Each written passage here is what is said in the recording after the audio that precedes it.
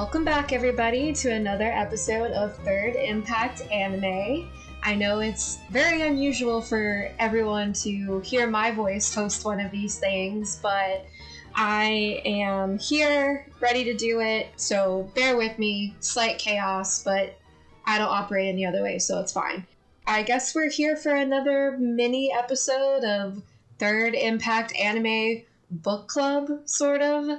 And I am here with my lovely co-host, Bill. Hey, how's it going? I'm well. How are you? Good. I got my futon ready, and I don't know. I don't feel comfortable, wanting to leave it, so I think I'm just going to stay in it while we record the podcast. That's fine. I've got my red turtleneck on, so it's, time to hold my head. But... So today we're going to be doing a discussion on the horror anthology Fragments of Horror by Junji Ito. But before we get into all of that craziness, what have you been up to, Bill? Mostly watching Godzilla movies from the 70s and 60s. All right. So as people of the podcast may or may not know, I've been on a big East Asian cinema kick.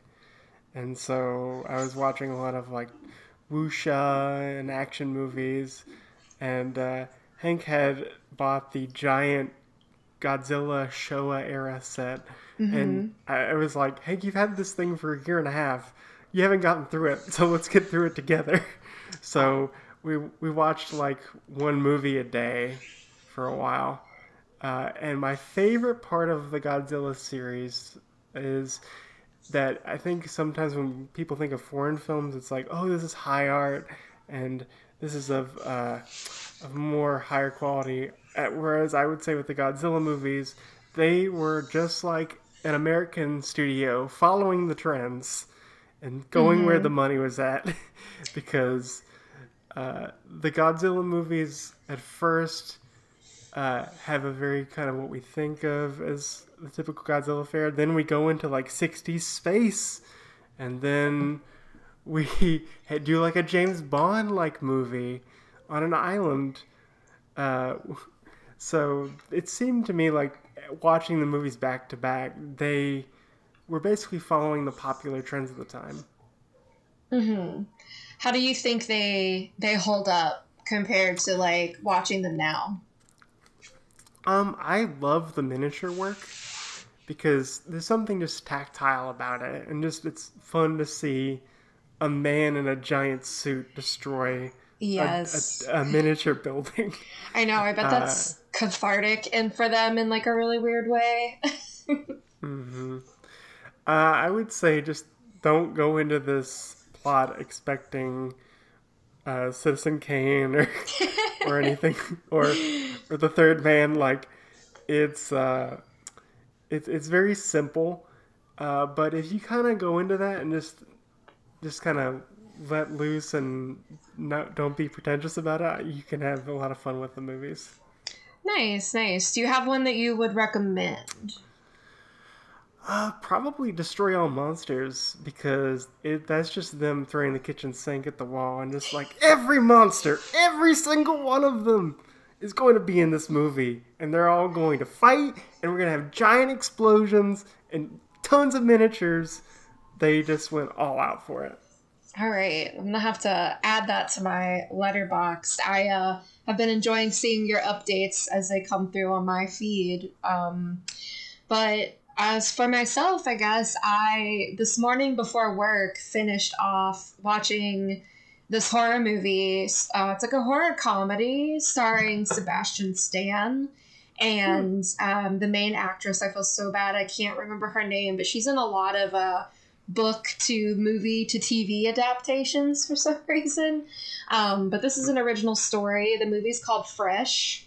And very, very interesting. I would highly recommend it, I think, if you like that weird kind of dark comedy type stuff. But I love Sebastian Stan, and seeing him in a role like that is because I'm so used to him being in superhero movies, right? So seeing him in something so different, he just nails it. It was really incredible. That sounds really fun. Is it streaming anywhere? Yeah, it is on Hulu. It's a Hulu original, so you can watch it there. Okay.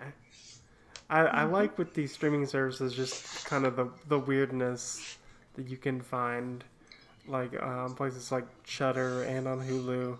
I also recommend, if you're a big horror fan, Arrow has their own streaming service I've been using, and they have a wide variety of horror movies on there too.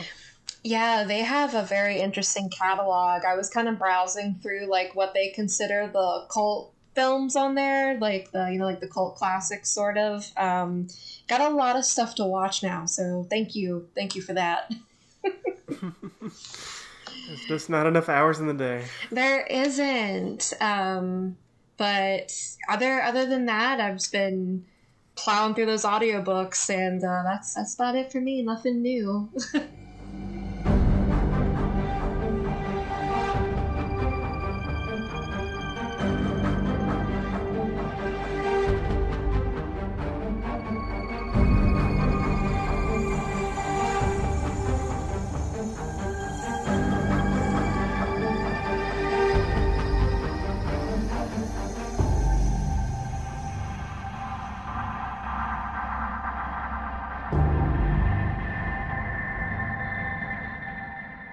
Cool. All right. So that's what we've been up to. But now it is time to get into the discussion, which I'm assuming is what everybody is tuning in for, on Fragments of Horror by Junji Ito.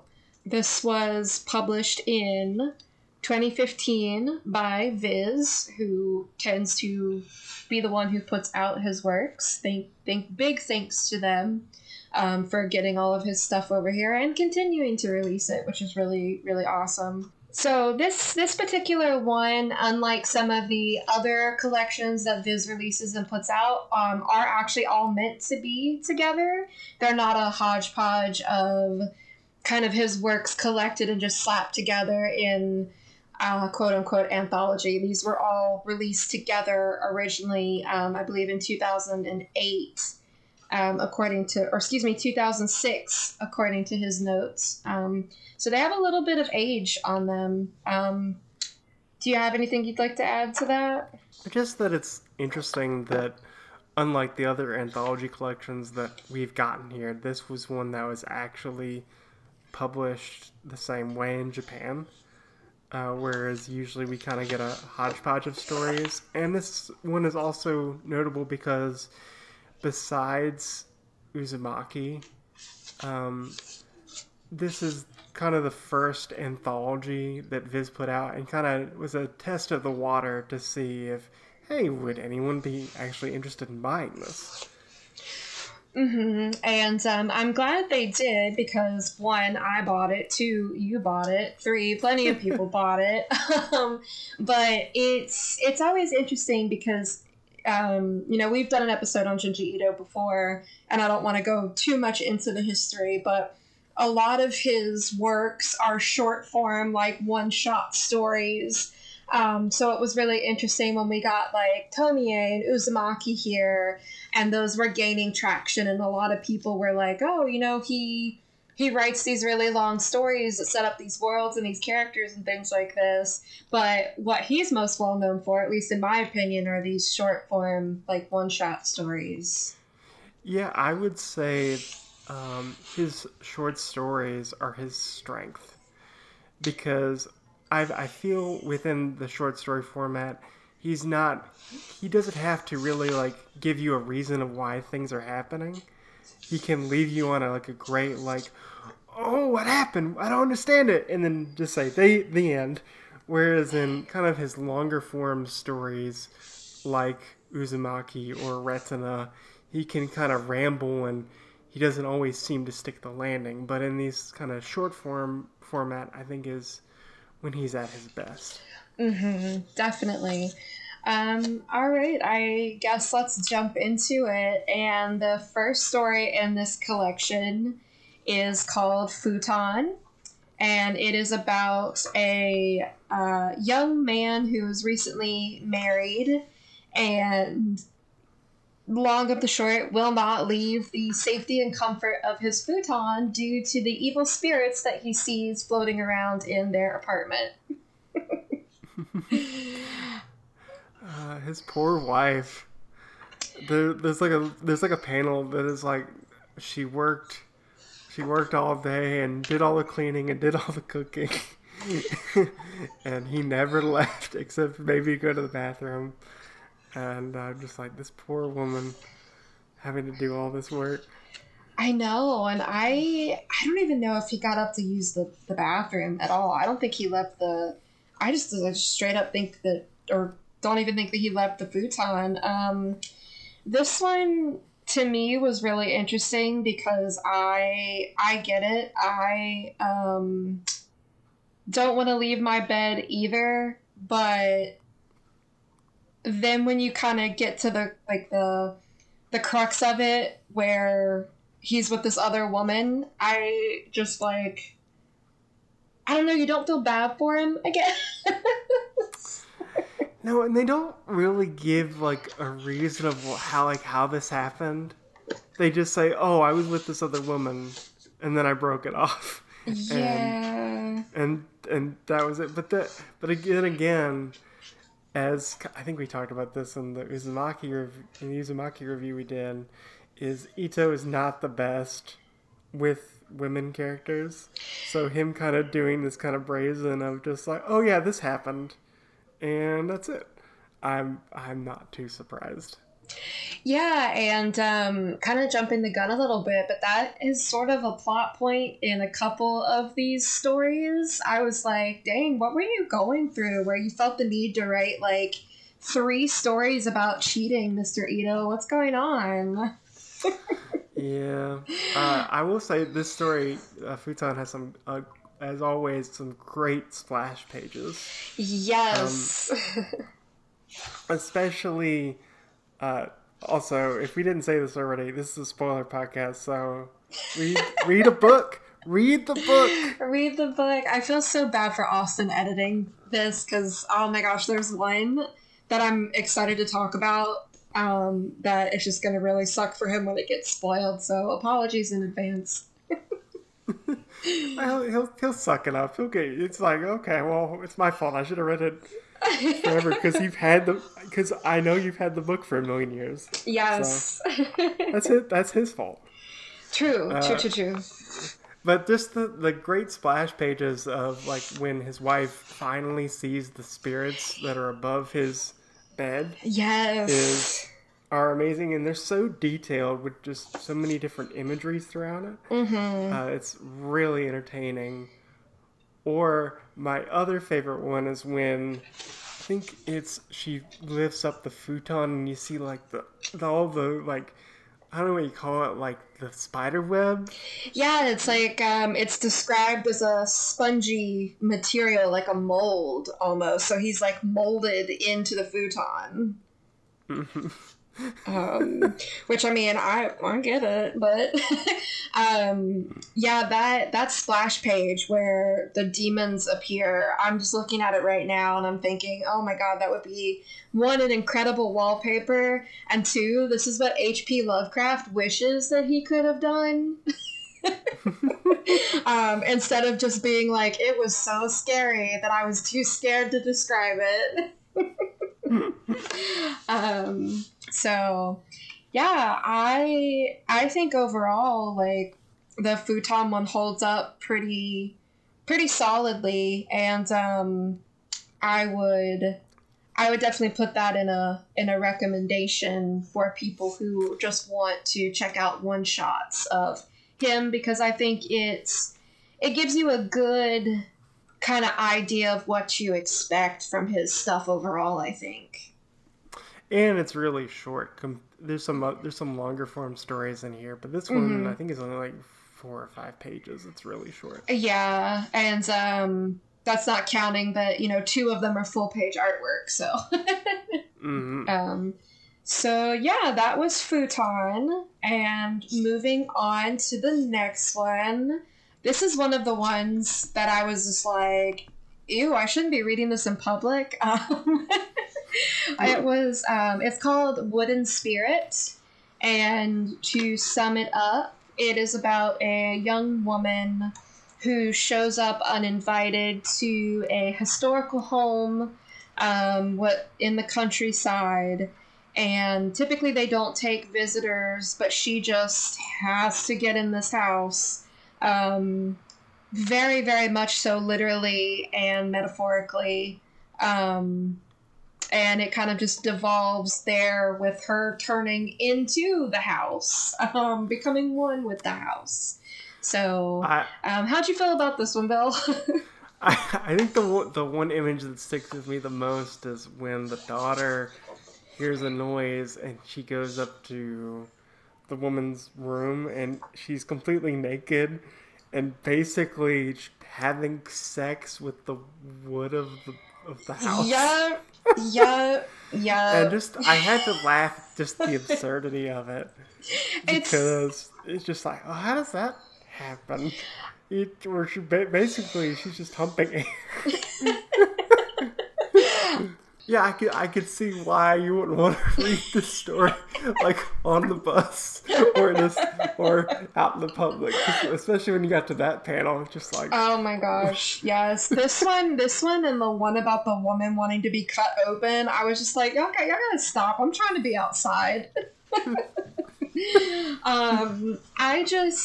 Whenever I see these types of stories from Junji Ito, these are the ones like, I see some sometimes that are like Glyceride, the one with the people that live over the restaurant, and I'm just like, okay, yeah, that's gross. I get it, this comes from a place of like him not liking to feel dirty or whatever, but like when I see this lady trying to just like fornicate with this house, that's when I want to be in his mind and just know what's happening, because what the heck? And then at the end, when it just like becomes covered in hair and it literally just looks like Female Anatomy, I was like, okay, I'm done. Mr. Ito, please. I think also just like, even though his books are scary, there's some just like absurdity to it, to where there's certain panels I'm just gonna laugh at it because it's just so absurd, doesn't make any sense. So just to her trying to have sex with the house just makes me just go like, okay, and start laughing. I know, and it makes you laugh, at least me. Like, it makes me laugh because it's so uncomfortable, and I think this is a really good example of like something I talk about in my panel with Junji Ito is like how he talks so much about obsession to the point of it being like aversion or what's the other word? Or just like obsessive compulsion, where you just have to, you're so obsessed with something that you have to become it. And that's kind of what this is, where she just like literally becomes the house by mating with it. So I don't know. I don't. I think this story teaches us that we should step away from HGTV. Yes. And all the house hunting shows, and just sometimes we gotta not fetishize the wood ceiling and the subway tile and the island countertops. We just gotta step away.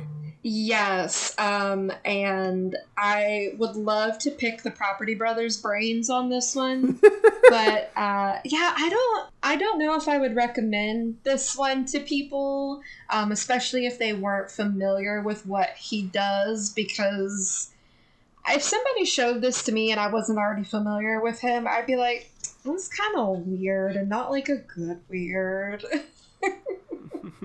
I'm going to steal like an old reference. I'm going to give it half thumbs up, half thumbs down. And be like in the middle. Okay, that's fair. I can see that. Yeah, I think if I reread this again, I would skip that one. But, anyway. Half thumbs up, half thumbs down. Yes, absolutely. So the next one kind of... It's the turtleneck one. Yes, is Tomio Red Turtleneck. And this one is about Tomio. And he, unfortunately, even though he kind of deserved it, gets cursed by a witch who is obsessed with his head and wants to decapitate him because she thinks that his head is beautiful and she has to have it. This one, to me, is just... This is what it feels like to have a migraine headache. I'm just going to throw that out there. This is what it feels like to have a migraine headache. I really, really liked this one. This is probably one of my go-to, like, if I'm not thinking of the Junji Ito big three, which is Tomi, Gyo, and Uzumaki, I think of the red turtleneck, because it's so iconic, I think. Yeah, especially just the image of just him just holding his hands up to his, like, ears. Yes. and him just being so self-conscious of every movement he does. I think Junji Ito does a great job of building the dread in this one, because when he gets into his girlfriend's apartment and he finally convinces her, like, oh my god, she's cutting my head off, and if I move incorrectly, the whole thing's gonna come apart, and she's like, okay, well, gently work your way down to the floor, and he's like, oh, I can feel my, like, vertebrae rubbing together, and I'm just like, oh, like, that's so gross. I think the more visceral one for me is when the witch basically comes to the girlfriend's house, and when she thinks it's the paramedics, and she puts a cockroach down his neck, and just the visceralness of just feeling that movement inside of you. And it's just like, ugh.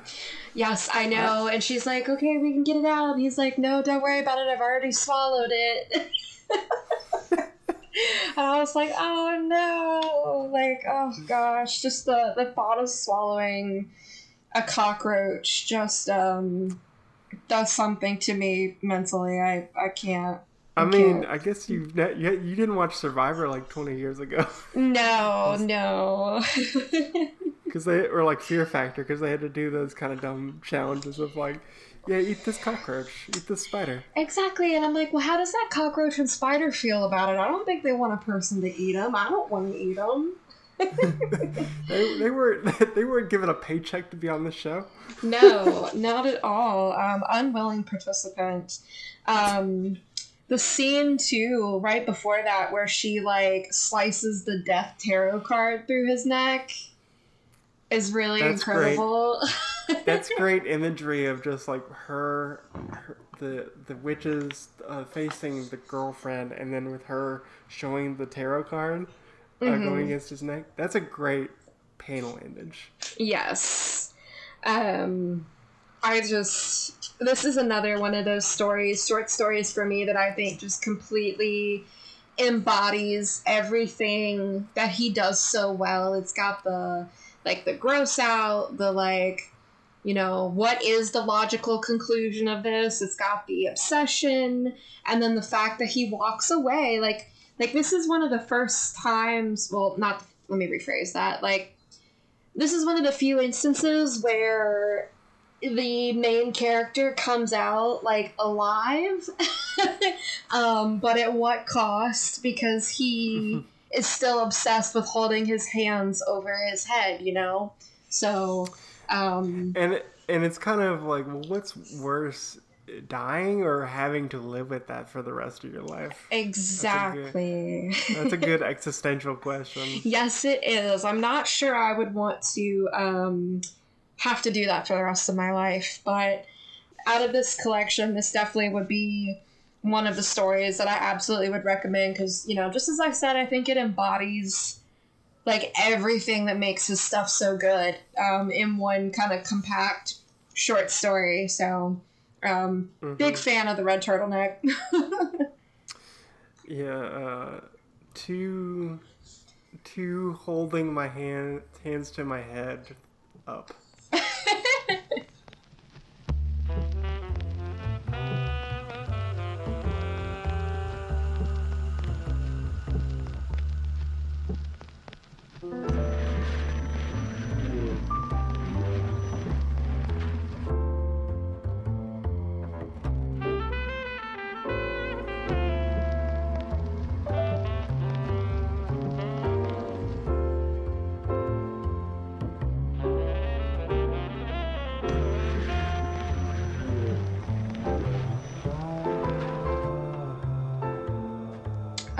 So the next one, oh gosh, this one, I forgot what the twist was in this one, and I was just like, yeah, he deserves it. And then, and then the twist happened, and I was just like, oh, I forgot that that's what. I was like, oh, I forgot that that is what this was about, and oh, I feel so bad. I'm gonna cry.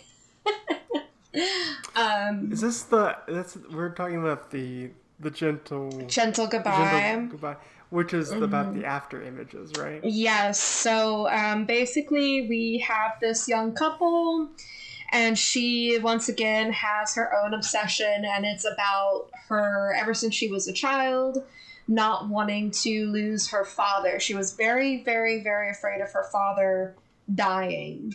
And so she marries this young man and figures out that his family has the power to create after images of their family members after somebody dies. So they get together and basically like chant and pray and just concentrate, and they're able to basically, like I said, create that after image.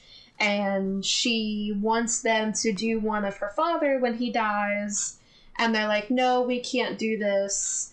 And time kind of goes on a little bit, and she sees her husband with another woman, and she confronts him, and then you find out she's the one who's been dead all along, that she died on their wedding day in a car accident. So I hope this doesn't sound like a put down, but it kind of reminds me of like an M. Night Shyamalan type twist with her death. Maybe it's because it's reminding me of I'm being dumb. What's his first movie? Sixth Sense.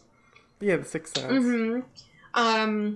Well, one, if it was anybody else who said that, I'd be like, But two, The Sixth Sense is also arguably his best film, so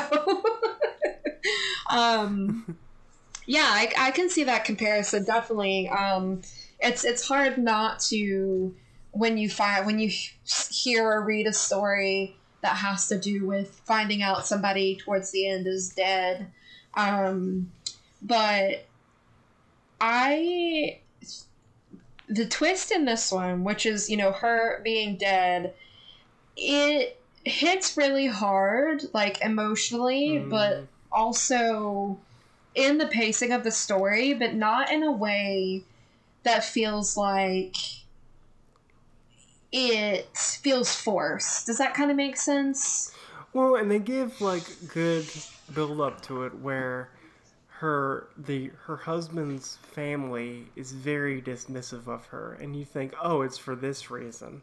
Yes. Like, and just that build up of just like, what's this happening, and then him revealing at the end, like, I'm going to marry this other person to her, and then him revealing what happened. And I think I love the concept of this story. I think out of all the stories here, this is my favorite concept of his, because it's asking you, like, well, if you could bring, like, an image of someone you love that had passed on, and they could kind of talk to you based off your memories of them, would you want to do that?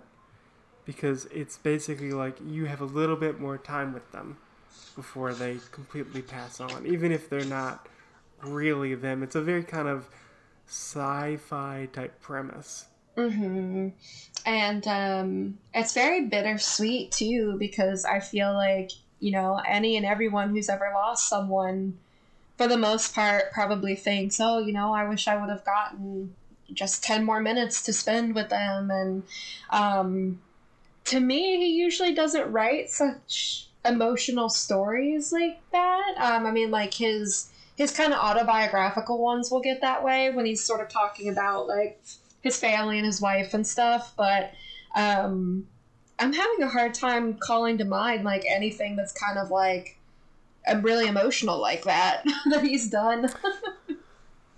No, and unlike his other ones where it's very much kind of H.P. Lovecraft, like imagery. Mm-hmm. This one is much more sincere. You still have like the creepy, ghostly images, but for the most part, I would say this is less of a horror and more of just like a sad drama. Yeah, in a way. definitely. Featuring ghosts. Mm-hmm. Cool. All right. Should we move on to the next one? I would say this is probably my that's my right. favorite Shoot. story. It's my favorite story in the collection. Yes, I will wholeheartedly agree with you. I would 100% recommend this one, even if it's not completely indicative of what he does. But I think if somebody was looking to get into Junji Ito and didn't want something super gross out, that this probably would be a really good recommendation for them. So. And if you have to take my horror card away for because I mentioned M. Night Shyamalan, I completely understand. I'll send it to you in the mail. Oh my gosh. I'm sorry. I shouldn't have spoken the unknown name. The card will be coming in the mail, but hopefully by next Monday. Oh my gosh, no. One, I very genuinely like The Sixth Sense, so it's okay. And two, watch Malignant, and I'll restore the card. Yeah, so that was Gentle Goodbye. Next up in the anthology, we have Dissection Chan. I don't even know what this one. This was the other one I was talking about that I was reading in public, and I was like, "Girl, you need to put those away." The basic plot of this one is this girl loves dissections. She would love biology class in a movie because at first, she and her childhood friend, who's a boy whose father is a doctor, are playing doctor, and she's like, I want to dissect something, and he steals a knife for her, and they just dissect kind of the usual fare of like frogs and I think a few other creatures, and then eventually she gets to the point where I want to dissect myself, and then we kind of, at the beginning of the story, it's him in medical school where they're dissecting bodies, and she puts herself as one of the corpses that they dissect on for practice, but she's alive. And all the story is basically her just going to him, just like begging, like, dissect me, please, dissect me, please. Will please. You cut me open now? No. How about now? No. How about now? And I didn't like the story at all.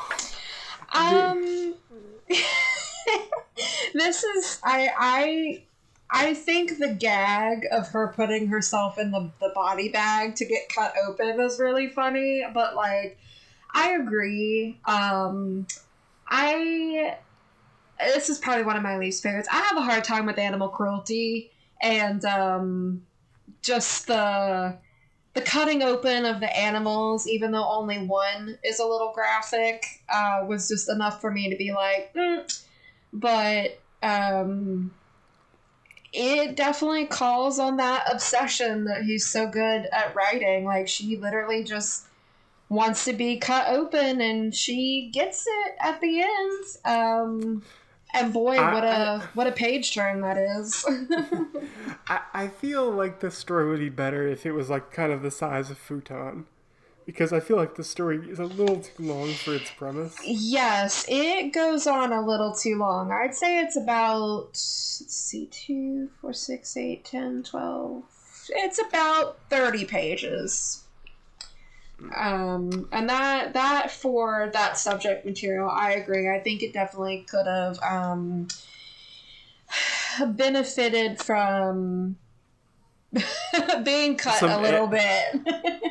Like, I don't know if Ito is so big where he's like, no editor can say what I want to say what I get to do in terms of page count. Mm-hmm. But maybe like an editor here would have been good, because I think the story for me would have had a much bigger impact and been more interesting if it was shorter. Oh yeah, Would definitely love to hear more about his editing process, and I actually didn't come across a whole lot of that, like, researching. So if anybody knows anything about that, please, like, message me on Twitter and let me know, because I'm dying to know, like, what his excuse me, I am dying to know what his editor actually does in terms of being like, hey, don't do that. So, yeah. So, I think you know my stance on this story. I'm giving it a thumbs down. Yeah, I would not recommend this one for anyone other than people who really already, like, love Junji Ito and want to just kind of read everything that he's done. So that's kind of where I stand with that one. I get it. So yeah, that was Dissection-chan, and we are moving on to Blackbird. Do you want to summarize this one as well? Yeah, basically, a man was hiking and he falls down like a cliffside and he's basically stranded there.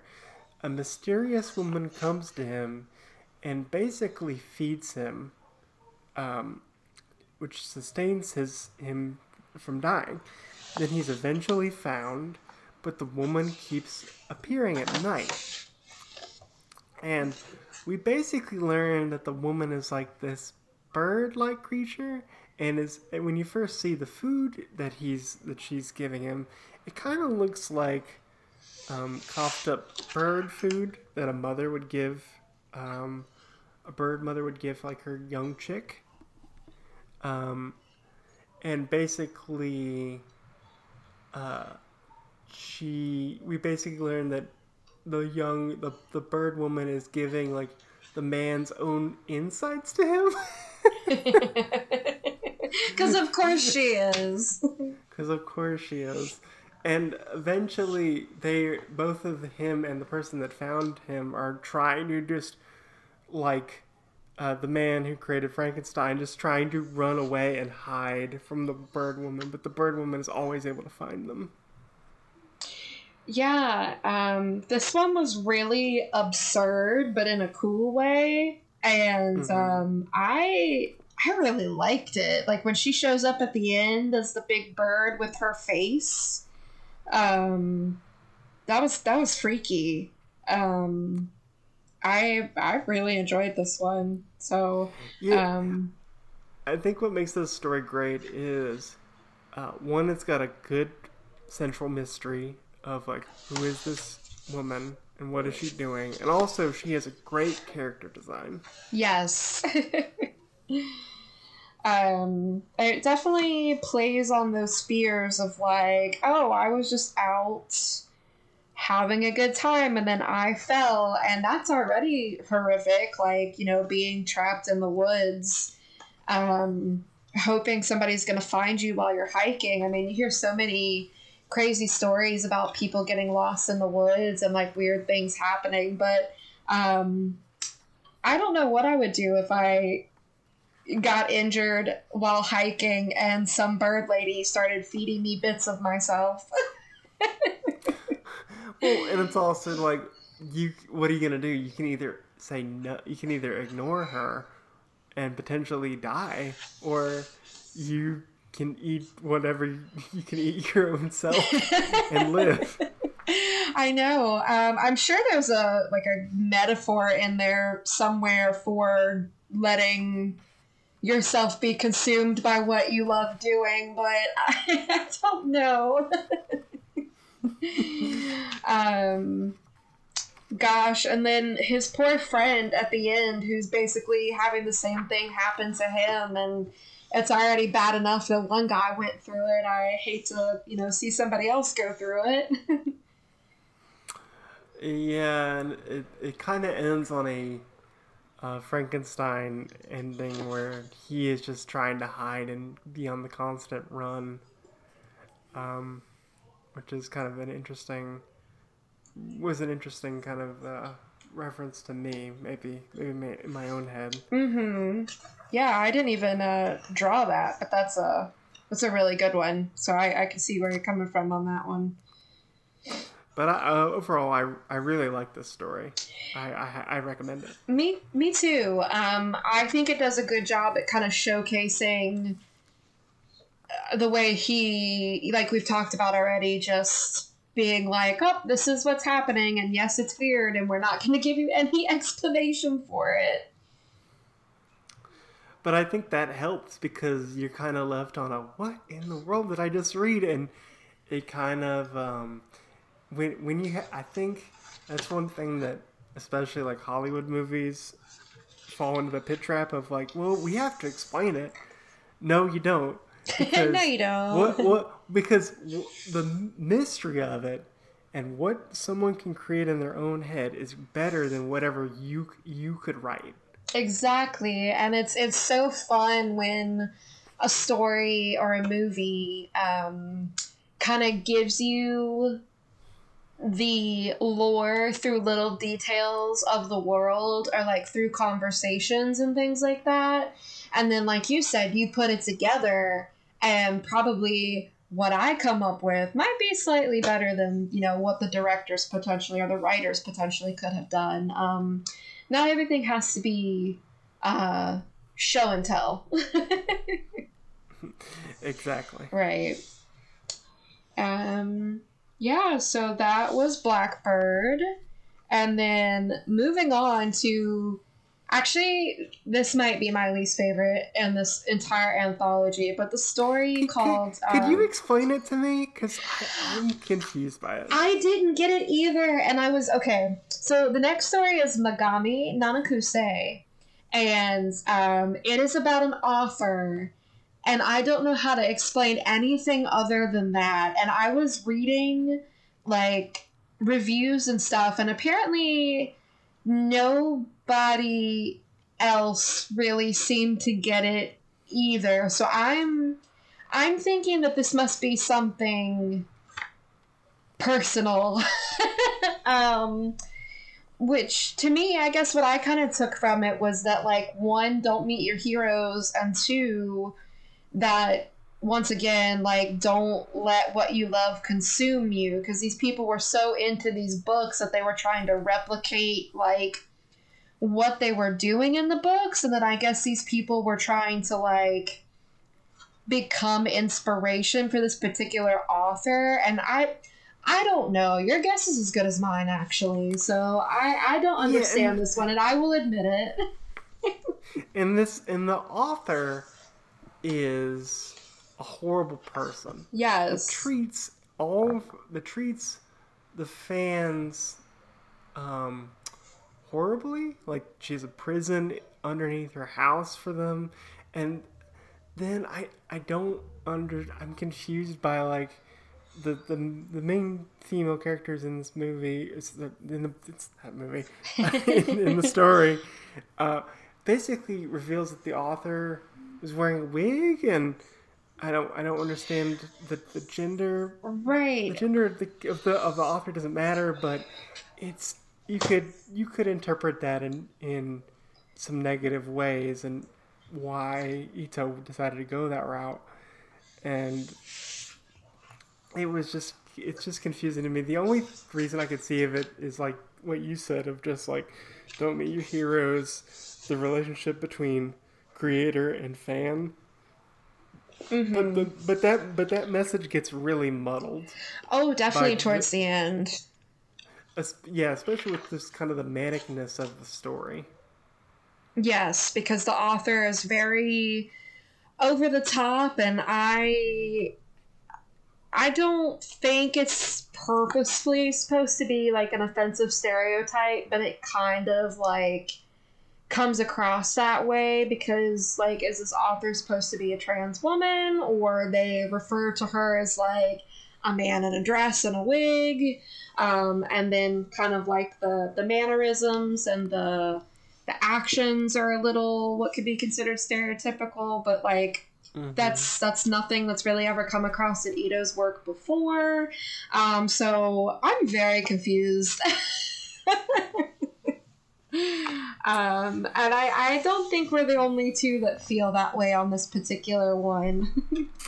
The only compliment I can kind of give the story is the great over the top, like dramatic, like the what faces like from the main character Yes. are entertaining, but that's the only thing out of the story that I enjoyed to any degree. Yeah, the facial expressions are definitely very wacky, and that's pretty fun. Maybe it was supposed to just be an exercise in Junji Ito drawing wacky facial expressions. I don't know. I don't know. Listener, if you decide to read this collection, maybe you can tell us your thoughts on the story and tell us what you think about it. And maybe tell us what the actual point of it was. I know. I need someone to at me on Twitter and be like, well, actually, you didn't get it. Don't do that to Tori. Do that to me. Because Tori doesn't have time for that crap. Oh my gosh. Just direct all that crap to me. I can deal with it. You hear that, you people? You be mean to me and I'll sick Bill on you. No, I'm kidding. All right. So, yeah, I would not recommend the Megami Nanakusei story at all because it's just too highbrow for me, I suppose. And to equal you out, I guess I'll say thumbs down for me because I think it was too lowbrow. So you decide. It's a solid middle brow. Yeah.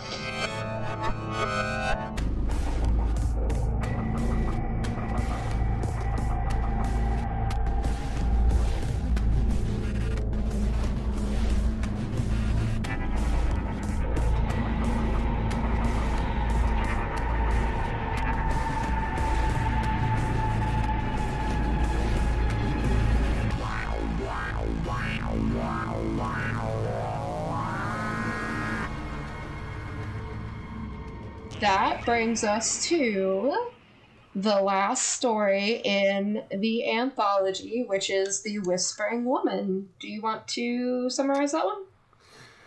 Yeah, basically, it's about this girl who she can't make a decision to save her life in terms of, like, what she does. Like, do I sit down? Do I stand up? Do I use the spoon? Do I use this fork?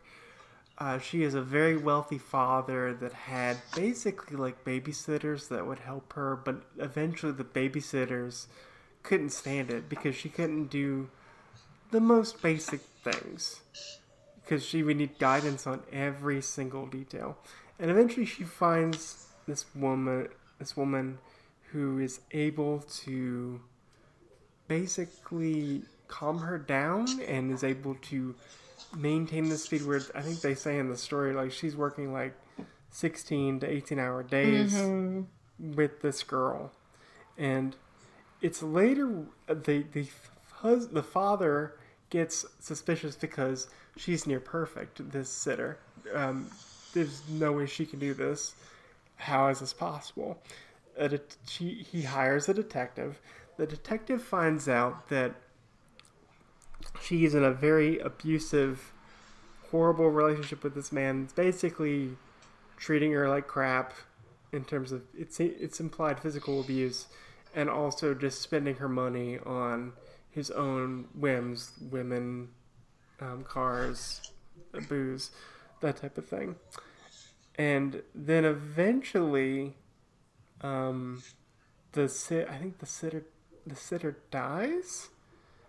Because the sitter basically at a certain point is just constantly whispering into the girl's ear, all like kind of like a snake would do in like a fable story. Mm-hmm. And the father can never understand what she's saying, and then eventually the sitter dies, and the girl goes out and kills her husband. Because the sitter told her to do that. And that's where we end our story. Yeah, that one is definitely pretty heavy. And I say that in the same breath that I say for those who do not struggle with ADHD. If you've ever heard the phrase executive dysfunction, this is kind of what it's like. Being paralyzed by choice. And this one kind of hit home for me because of that, because I just, what do you do? Either I have everything I need to do, but I can't do it because there's too much to do, and because there's too much to do, I'm going to do nothing. So I need somebody to tell me what to do. And it's just, I love the progression of how she begins to trust the helper, and then it just 0 to 100 really quick, go kill my husband, and then she does. And that's where we end the story. Yes. I for the one time, I wish that one would have been a little bit longer, because I wanted to see the aftermath of what actually happened. Like, yes, I can think about it all day long, but I very genuinely want to see it. What I really like about the story is, like you said, I love the progression of the plot. Mm-hmm. Like, just the slow build of just the relationship between the sitter and the girl. And also just the dark lines he uses on, and the heavy line work that he uses on the helper. Because she just she almost has like a decaying look to her, with just the bags over her eyes and just the heaviness and the hunch that she walks. Mm-hmm. Just, again, another really good and interesting character design. Yeah, and I kind of wonder, like, I'm going back and looking, like, I kind of wonder if at some point in the middle of their interactions that she had been killed and was kind of dead to start with, because that, or not to start with at the complete beginning, but at some point within the middle of the story, had she been killed by her husband, and it was her spirit that was guiding the girl. Because I could see that happening very easily. They do hint at that, but they don't give you a definitive, like, yeah, that was the case. Okay. Yeah, so I don't know. I feel like the story is more fun when you think about it that way. I mean, not that that's fun subject matter, but you know what I mean. Mm-hmm. So. I think also what's interesting to me is this is the first story, or the only story here that doesn't have, like, for the most part, doesn't have a supernatural element. Like, if you could think that the sitter or the helper is a ghost, but they don't really imply that. Mm-mm. So this could be straight up like in a Detective Conan plot. Yeah. If you wanted it to.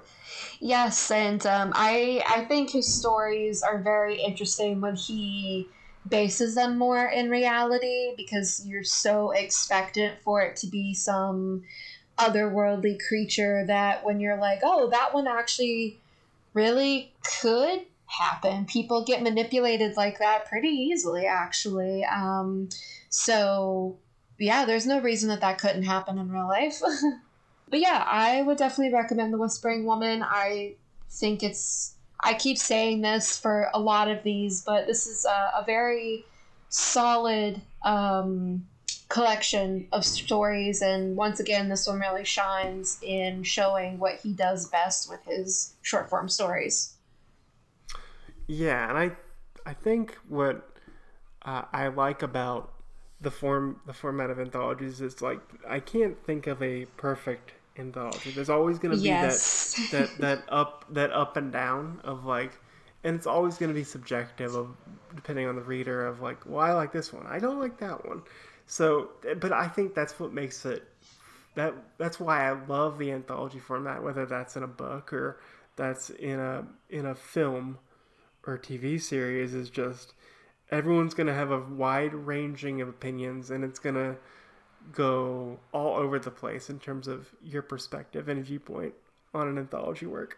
Totally agree. I definitely, this makes me want to revisit some of my favorite horror anthologies now, but in terms of his other short story collections, how do you feel that this kind of compares? Because I just recently had to read Shiver for my local book club, and I don't think I like Shiver as much as I like this one, even not liking two of the stories. I think what helps is this collection is much smaller than the usual collections we've been getting now. Because like the collections like Shiver, Deserter, Smash are these 400-page behemoths where I'll say if you're looking for like best value, those books you get a lot for like usually you can get them for like $20. Yes. Or so you're getting a lot of value, but because this is a much smaller collection, it's less intimidating to, I would say, a new reader to Ito's work. And it's more of an introductory reading because it's only 8 short stories. It's about like 130 to 40 pages. So I would say this is on the higher end for me of his collections, and also just a much easier introduction and a breezier read than his more recent collections. Yeah, definitely. So it sounds like we're both in agreement on recommending it to those who are new to Ito work or those who haven't read it yet and might be familiar with Ito work. So, yeah, I think it's a pretty good little short story collection. Well, I'll say kind of as a final coda to this is I love that we're kind of having like a horror manga renaissance. Yes. Recently, because it's like on top of we usually get like 2 Ito books a year, and then on top of that, Omez's work, who did Drifting Classroom, another one of his stories is coming out. I think this month. Then you have PTSD Radio is getting a physical release. Yes, I did not know that. Oh my gosh. And a couple other. I hope I'm getting the author's name right, but the creator of Mermaid Saga, Rumiko Takahashi. Yep. Hooray! I got it right. She just had another sort of horror anthology come out this February, and we're getting more horror author being published by Seven Seas and Viz. So it's a good time to be a horror fan. Yeah, and you've been sending me some stuff from that small. Are they like an indie? They're like an indie publisher, sort of, right? Starfruit. Yeah, like I think it's like Starfruit Books. They're doing I think it's called Bay of Pigs, which is another horror book by a smaller mangaka creator. Just there's a great renaissance of just smaller publishers too, like Starfruit Books and Glacier Bay Publishing. So it's just a good time to be a fan. It is. It really is. And we're getting blessed with some like really new good horror video games this year as well. And the movies keep coming and they don't stop coming. So I know. Really looking forward to, there's a Korean horror movie coming out starring Sandra Oh, and I adore her. And I cannot wait to see her in this horror movie. But yeah, you're right. It's a fantastic time right now to be a horror fan. So I feel like we're getting spoiled. And you have so many great services like Shudder and Arrow and Scream Factory, Shout Factory's label. So there's no shortages of things you can check out. Definitely not. Well, I think that does it on our third Impact Anime Book Corner. Hopefully, I will be able to make this a regular thing, whether it be with Bill or anyone else in the crew who wants to sit down and read a manga or light novel or something of the sort with me. But I had a really good time talking about this. I hope you did too, Bill. Oh, no, I love doing this. I would love to continue to do more Third Impact Book Club episodes in the future, so... Sweet. Well, that sounds great. Well, as always, you can find us on Twitter at TI_anime. I did get that right? Yeah. Okay. It left my mouth, and I was like, "Oh my god, that's not right." I think you got it. If it's wrong, Austin just pop in and Austin will pop in and just say, "No, Tori, no Bill."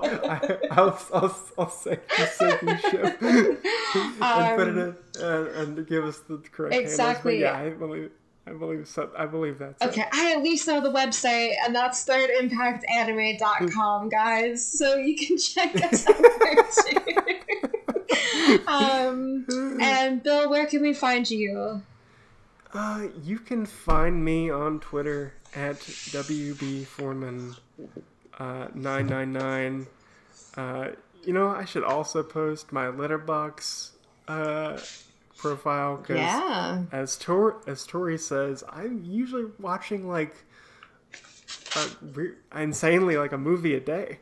So if you like East Asian cinema and noir movies, come check out my Letterboxd.